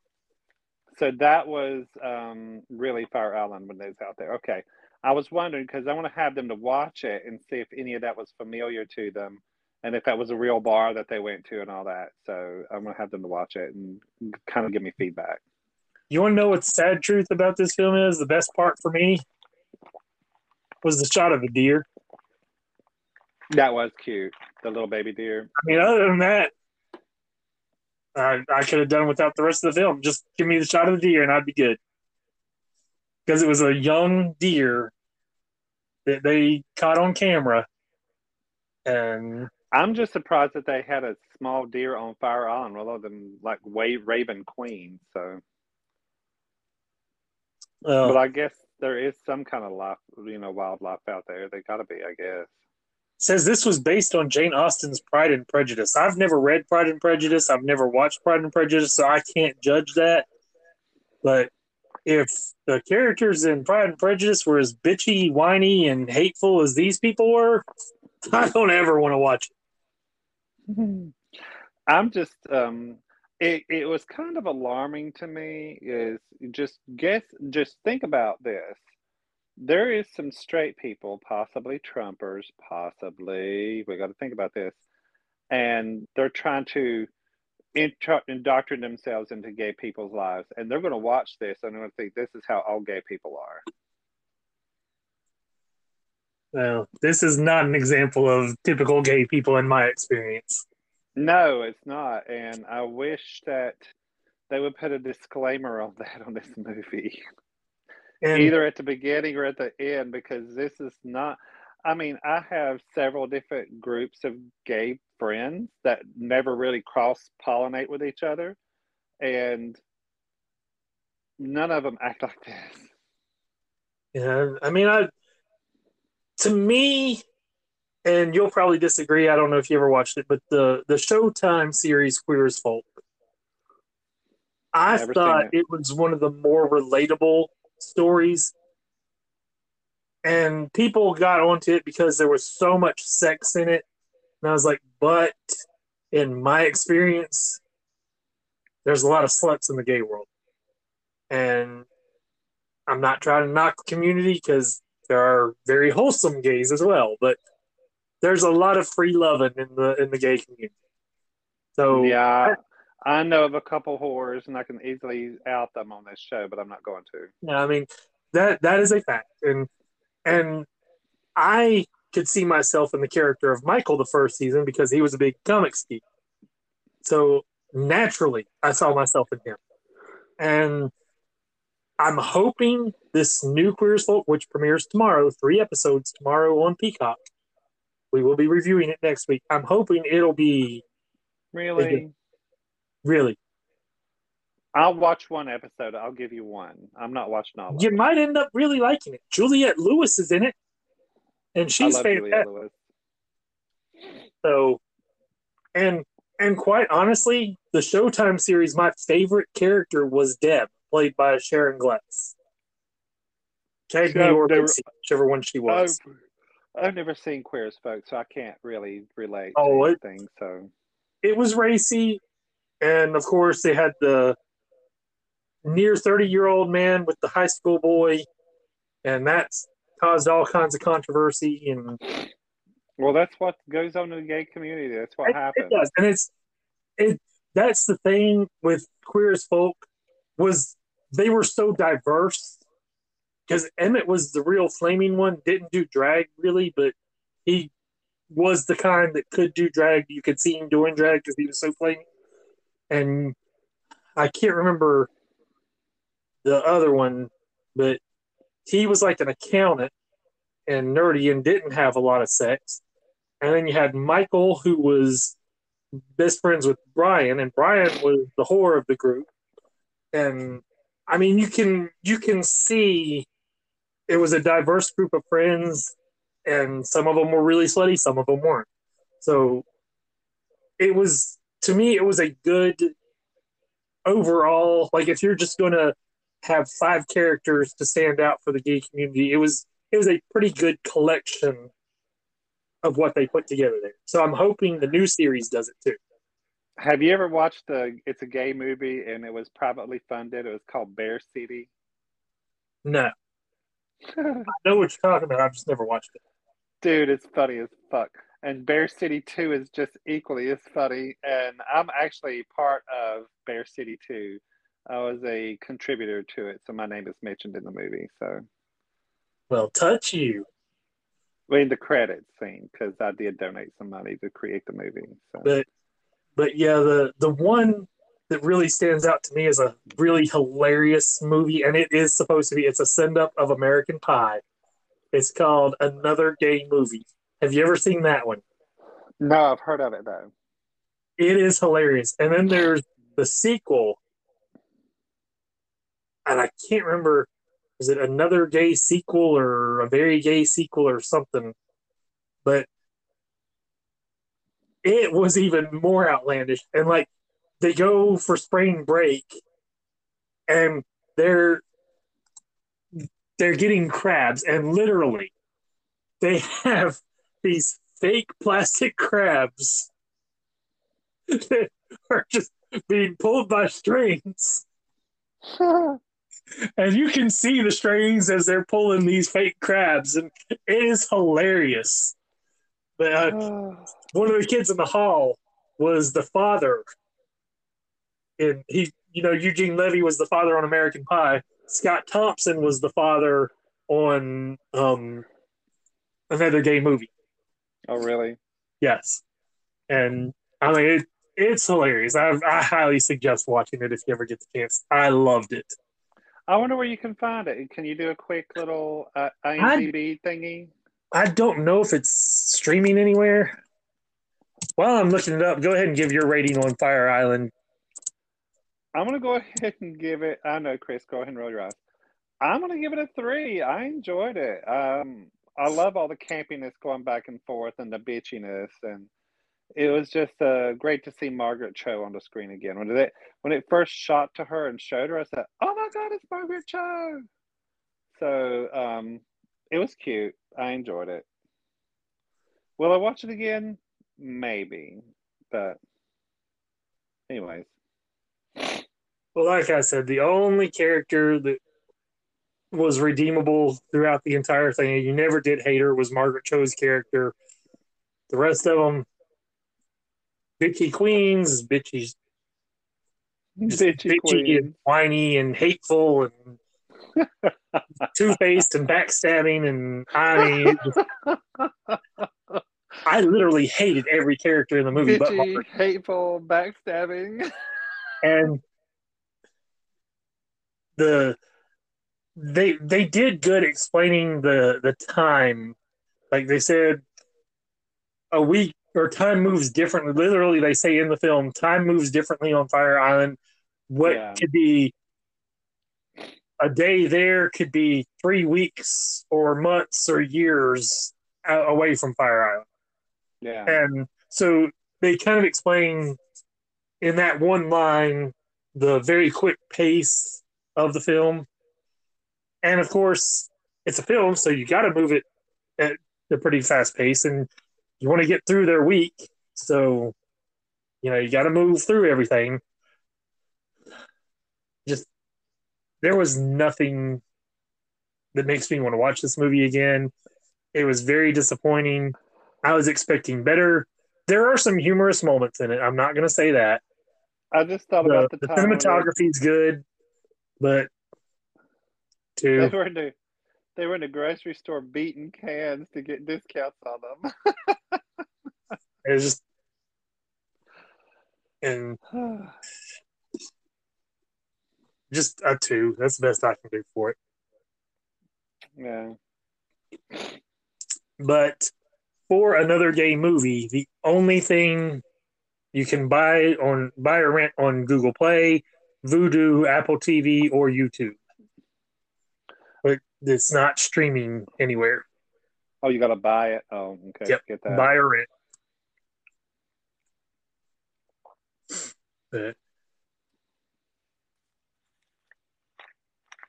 And So just to give you an idea, because I mean, another gay movie is a very targeted audience. I will say that for it. IMDb has it 5 out of 10. Rotten Tomatoes has it 56%, and TV Guide has it 37% according to Google. So, when did it come like I out, said, Chris? it is a literal targeted audience on that movie. When did it come out? Took it down. It's 15 years ago, maybe. Oh, okay. I mean, it's So been you said you was going to talk about something that you watched. Miss Marvel. And right now, IMDb has it 6.5 out of 10. Rotten Tomatoes, the tomato meter doesn't say how many reviews, 95%, and the audience score is at 89%. It is the first episode, and you find out how she gets her power. I like that Marvel is finally getting a lot more diversity in their films and TV, because that is something film-wise both are severely lacking.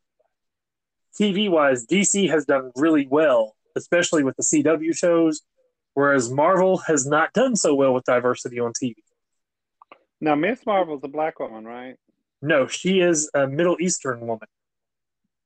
Okay, I was thinking she's black. It is Kamala Khan is Miss Marvel in this. And she is played by Iman Vellani. Her best friend Bruno is played by Matt Lintz. Her mom and her father are pretty enjoyable.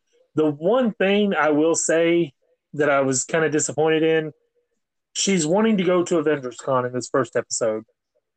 And her mom doesn't want her to do cosplay because it's skimpy outfits.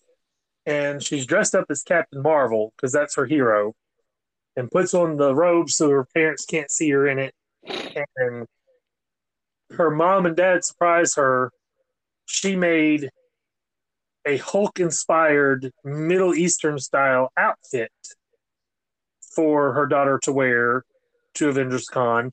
And the conditions they were giving was that she had to go with her father, who was also given a Middle Eastern style Incredible Hulk costume to wear.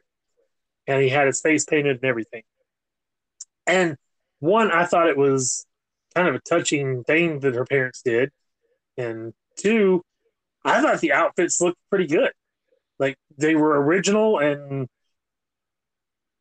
you could clearly tell that it was the Hulk, but it was still inspired by a Middle Eastern garb. And she was not having it.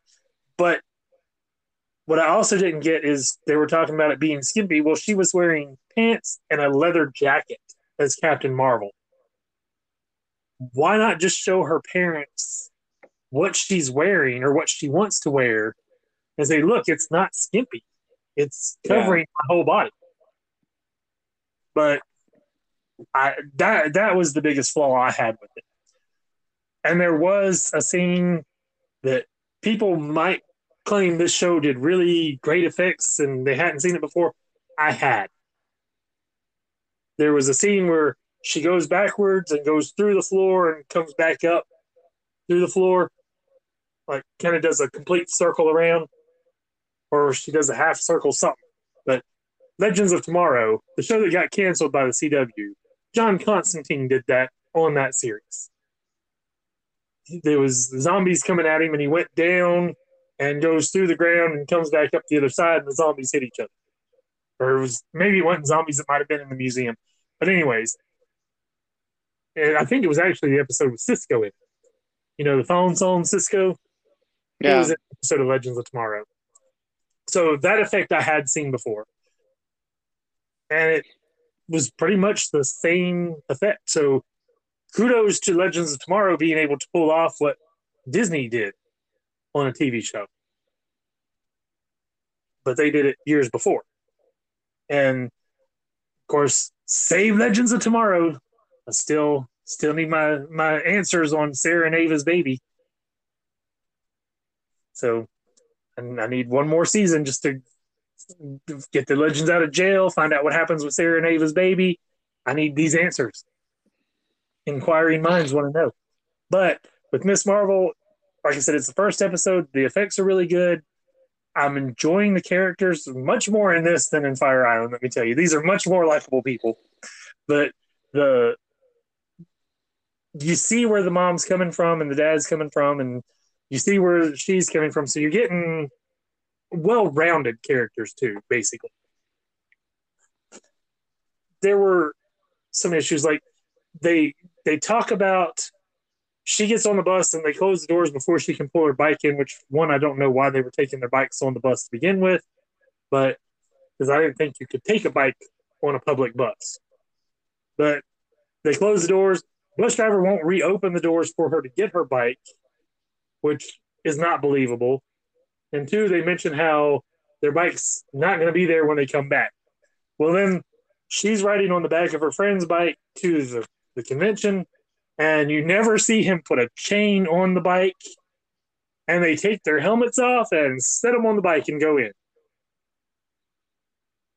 It's like, if you're going to go through the point of letting us know that bike is going to get stolen because it's sitting there, twice her best friend put the bike on a rail and walked away from it without locking it up. And the second time they're at the convention, you don't see him put a chain on the bike. And I swear the first time, there's like a tire chained to the bike rail, but no bike. And he just sets his bike in there.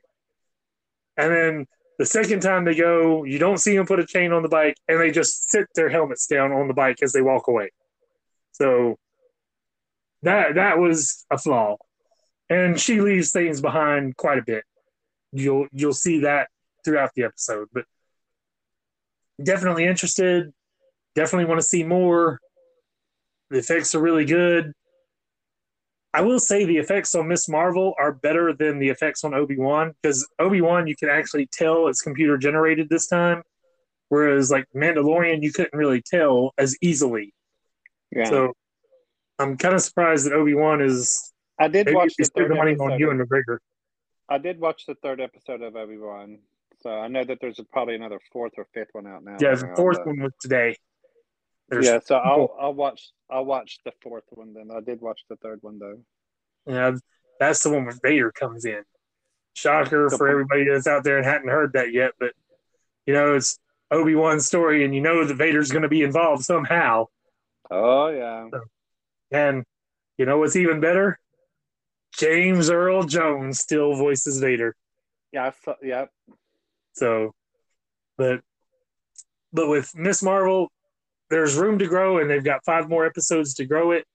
So, definitely looking forward to more. Right now, I'm giving it a solid 3 with plenty of room to improve. So, and I believe that is it. So, next week, like I said, tomorrow is the premiere of Queer as Folk on Peacock. First 3 episodes will air tomorrow. We will be reviewing that next week. Now, you were saying next week. What night will that be? Monday. Don't make me watch too much, because I don't think I'm going to be able to get much. That's all. That's my choice for next week. Be sure and text that over to me. You can't remember Queer as Folk on Peacock? No, because it's not one of my go-to films to watch anything on. But anyways, that's a definite for next week because it's new, and I'm going to try to figure out. I want you to read it, and I'm going to give you my password to DC Universe Infinite because I really think it's a powerful story. Do you remember The Real World with Pedro? I don't watch The Real World. You don't remember Pedro and Puck? I don't watch The Real World. Well, this was back when it was still good. I didn't know if you remembered any of it. I didn't watch any of that. One of their housemates was Judd Winnick. And Judd Winnick has worked as a comics, I believe, illustrator, but also writer. And there was a Green Lantern 2-copy. There was 2 issues that the story ran over where the Green Lantern's assistant was gay bashed. And it is a really powerful story that I really try to get people to read. And so I want to try and get that in at some point. So like I said, I'll give you the information to be able to pull that up because I'm telling you, it is a really powerful story and you really feel for the characters in it. At least I did. And I've read it a few times. And it's not a really uplifting story because it is a gay bash.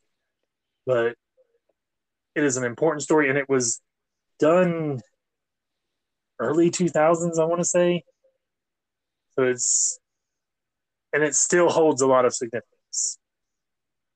But anyways, Queer as Folk for next week, and at some point through Pride Month, we will have to read the Green Lantern 2 issues. And that won't take a long time to read either, so. And then whatever Paul picks next week, because we're still in Pride Month. So I got to pick something gay. Okay, I'll figure it out. Yeah, we're trying to stick with Pride. Okay, sounds good. So, if you can't, that's one thing. But there's a lot of stuff out there. I mean, even if you just want to do Will and Grace, it's now on the Roku channel and Amazon Prime, and I think Freevee TV used to be IMDb TV, is now Freevee TV. I believe they had it. So I just discovered them on Will and Grace on Instagram, and they post the most funniest shit on Instagram. Well, the thing that I still can't get, Ellen was too gay and got canceled. The very next season, Will and Grace came on. And it was way gayer than Ellen was. Yeah. And they ran for 8 seasons, and then they got canceled, and then they came back and ran for what, 3 seasons? I think it was 3 seasons. Yeah, they did 3 more seasons, and I don't think they got canceled either time. I think they on both they chose to end the series. They decided to end it, yeah. And the only problem was the original series finale does not mesh. Yeah, it's they kind of pick up at a different space and time. It's like nothing of the last couple seasons seemed to have happened. And I think we might have to watch the pilot of the new one, of Will and Grace, if you want to do that. Maybe watch the pilot of the new episode of Will and Grace, and then maybe watch maybe, I don't know. I'll come up with an idea, because I mean, it's your choice. I'm just right out there. You don't even have to choose Will and Grace. I just know you like Will and Grace. It won't be a chore to watch. So I remember watching the very first episode, and they all have smartphones, and Jack's sitting there on the couch, and he goes, "Oh my God, it says that there's a gay guy within 15 feet of me." He goes, "Oh my God, I'm so excited." And all of a sudden he turns and looks at Will, and goes, "Oh, it's you." It's like that. And Will looks at him going, "Ah." He just scoffs at Jack, going, "Look like you bitch." Well, I howled when it happened. The one thing I will say that I was very disappointed in with the show was when they did the Trump episode. And that was across the board. It wasn't just Will and Grace. The Connors did it, or Roseanne, one of them, I can't remember. They did the election.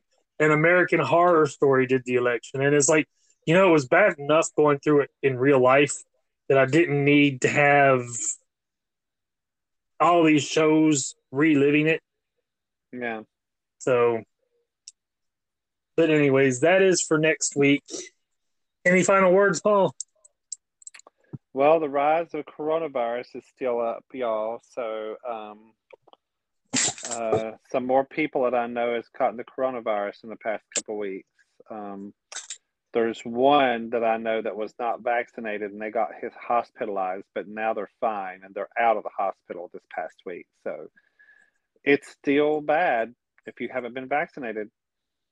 It's bad for you. And even if you have, because, Gavin Newsom, I believe, just recently announced that he had been positive.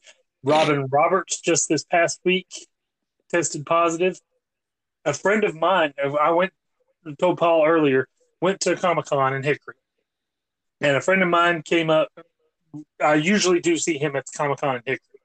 He was one that I worked with at Blockbuster Music. And he came up and he started to do the fist pound and like the handshake and all that. He was like, "Well, what do you want to do?" I was like, "You're wearing a mask. I trust you." So we shook hands. And then he told me that he did get the coronavirus a few weeks ago. And because he had been vaccinated, he was fortunate that it was not very bad. Like mild allergies, I think is how he put it. So, the vaccine does not stop you getting it, but it does prevent severe illness. I was helping a man and woman in today from New York, and they were double masks in my showroom. And I worked with them for an hour and a half on a sectional for their apartment in New York City. So, but they were double masked. And I still won't go without a mask on, because when I saw him, he had on a mask, I had on a mask. It was a lot of people there not masked, but I don't trust people, and basically the ones I do trust are the ones still wearing a mask. Yeah. And you don't see that, especially around here. You don't see much of that anymore. Even people that I know I can trust are like, "I'm just tired of wearing it. I'm not wearing it anymore." Like, but it's still a major issue. So, all right. But anyways, hopefully people will start to learn and stop listening to idiots. But I don't foresee that happening anytime soon. Yeah. So until next week, I guess that's it. Goodbye, everybody. Goodbye.